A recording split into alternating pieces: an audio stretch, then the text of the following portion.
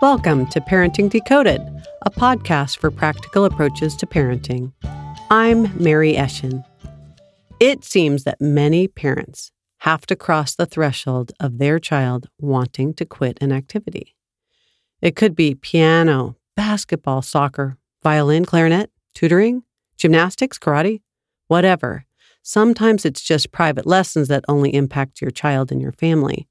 Other time, quitting impacts a whole team, which adds a dimension of guilt either by your child or maybe by you, especially if you're the coach and your child no longer wants to play.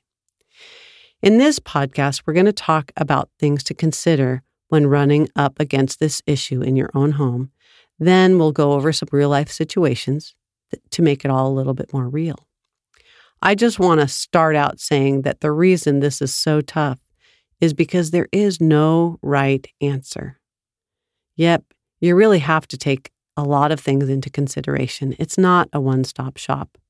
David Elkind, the author of The Hurried Child, he has some helpful ideas for parents who are dealing with children who think they might want to quit an activity. And I'm going to go over a few of them. The first interesting thing is that children under the age of 9, he feels, don't really have a clear sense of what they want. We should let them keep testing out different interests. Don't get too resistant to your child is wanting to move on. Be there to help them figure out how to try other activities instead. When my boys were little, there were some soccer games where some kids picked more daisies in the field than they ran. However, it didn't mean they were terrible kids or that they were quitters. They just plain weren't interested. One kid moved on to piano where he was amazing, and he still plays to this day more than 15 years later. Dr. Elkind also agrees that just because a child wants to quit one thing does not typically mean they want to quit everything all the time. Don't panic when your child wants to quit something. We can't really force our kids to love something that they truly don't. Trying to force kids to do an activity they truly hate can make them develop anxiety and make them even more reluctant to try other activities in the long run. So be careful about pushing too hard. When kids are embarrassed at their lack of performance in front of others, their anxiety can easily snowball to many other areas of their lives. You do need to involve your kids in the decision-making process for what activities they do, but also bear in mind that kids tend to want to do everything, especially when they're younger. Don't let your kids' enthusiasm in the moment allow you to overcommit them only to have to back out later. Karate or a new soccer team might sound so fun to do with their friends, but when you already have basketball and gymnastics with other friends, it might be a bit much, even if they promise and beg you to keep up with their homework and their chores and other activities. Keep in mind what's a reasonable amount of activities for your child. Maybe 3 sports and after-school Kumon for math tutoring and violin is too much. I know this sounds like a lot, but in Silicon Valley with our high-pressure environment, it's not unheard of.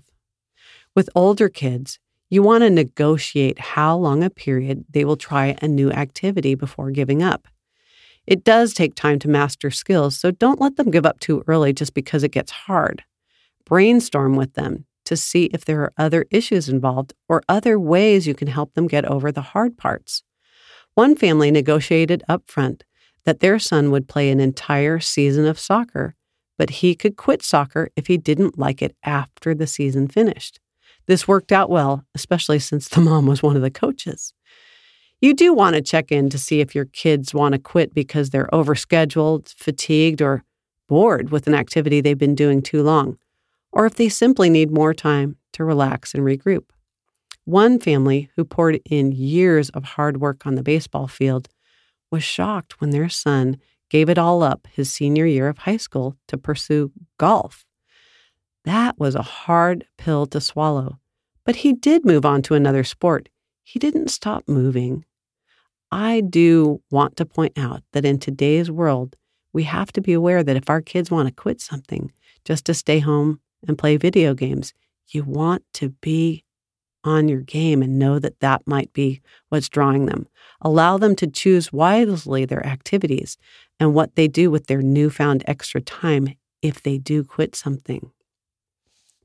I know you all like it when I make my podcast more real, so I'm going to tell you a few things about my journey with quitting as a parent. It wasn't always easy, and whining is never fun, but things can turn out fine in the long run. Here are some things I thought about when my boys wanted to quit piano in early elementary school. First thing was, how miserable was my child and my family with the whining and complaining? I'm being totally honest. Whining and complaining was a hot button for me. Every week we had to nudge and cajole our kids to practice before the next lesson. My one son loved his instructor, but never wanted to practice. It's good not to give up too quickly, since sometimes a child does struggle when things get harder, and they really can push through to get to a better place. However, sometimes it's a lack of interest, talent, or there might be other competing issues. With my younger son, a year after the whining, we agreed to switch teachers to find someone more fun with more fun music selections. Another year later, that pretty much went through the same pattern. We had had enough. We agreed we were done. Some families do things like we did, where you switch instructors, use rewards, modify schedules for breaks or practice, and you really should try a lot of those different things. I tried many of those things, but they didn't last that long. But don't give up just because I did on piano. But think about it. The next thing I had to think about was who chose the activity in the first place. In my case, it was me who really wanted the piano lessons for my kids. It was something I never got as a kid. My boys were okay signing up for lessons when we started, and they were even excited. But I shouldn't have been surprised if they didn't like it, yet I'm still really glad I had them try it. The next thing was, is there a natural stopping point to exit gracefully? In sports, there often is a team that your child will be disappointing if they quit mid-season. In our case with piano, we didn't have a team, just our son. We figured out a good time to quit and just ended the lessons quietly. Later on, in high school, our son wanted to quit band in the middle of a season. Ouch, that was a tough one. After meeting with the band director and discussing things with lots of emotion and anguish, we agreed that although it was a hard decision for him to make, one that had lots of consequences, he could live with that decision. Having loving people around you when decisions like that are made that are hard is what being a good parent is all about. That was the role my husband and I played. Empathy is the best tool at times like these, like those. The last thing was that when one thing ends, choose another. I love it when a family agrees to end one activity, and as part of the brainstorming, they allow and or help the child pick a new activity to try. Be careful not to let your child give up activities only to replace them with electronics or other sedentary activities, like I said before. In my house, the boys got to choose their activities, but they had to choose something, not nothing, otherwise known as electronics. I use my piano story here, but I want to let you know that that wasn't my only parenting journey into lessons that involved quitting or moving on. I had a star soccer player who, after investing in goalie lessons, in addition to club teams and such, decided he wanted to play basketball. No problem. We moved on to basketball school teams and club teams in addition to shooting lessons. It worked. He was great. But then he went off to college, and he totally got hooked on rock climbing and never picked up a basketball. What's the theme? The theme was that he's active and athletic. Yay, he does play electronics, but at least he has the bigger picture of taking care of his health, and he truly enjoys being active.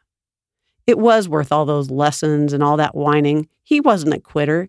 He was exploring life, and we helped him on his journey by brainstorming and problem-solving issues when they came up upon him. It wasn't always easy, but life wasn't meant to be. In retrospect, would I have done things differently? No, my journey worked out just fine. My boys moved on and to start and stop many interests over the years. They didn't stop learning and growing, but did take a big pause with music. The happy ending with music was that both our kids, when they got to middle and high school, wound up knowing enough music from those early piano lessons that they could do some really fun things with it. One even got to march in the Obama inaugural parade, and they were both part of the marching in the Macy's Thanksgiving Day parade as percussionists.